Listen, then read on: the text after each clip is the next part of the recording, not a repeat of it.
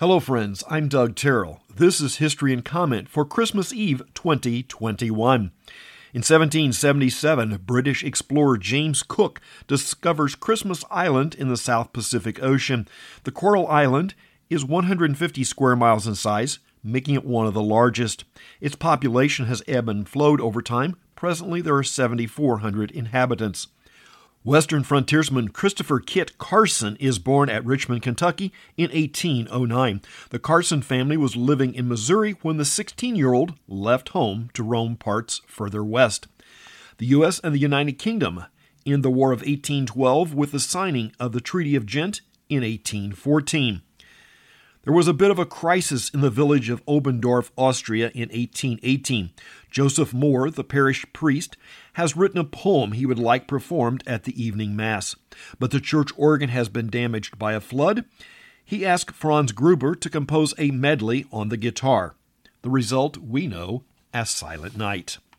Businessman, entrepreneur, and eccentric Howard Hughes is born in 1905. His father made a tidy sum in the Texas oil boom, which the younger Hughes inherited at the age of 19. But Hughes seemed to have little interest in the oil business except to fund other projects, which included aviation and film production. Hughes was highly opinionated, and as he aged, it turned into full-blown obsessive-compulsive disorder to the point of almost complete dysfunction. During the first Christmas of World War I, there's a widespread truce along the trenches when warring troops laid down their weapons and for a moment realized both sides wanted the same things.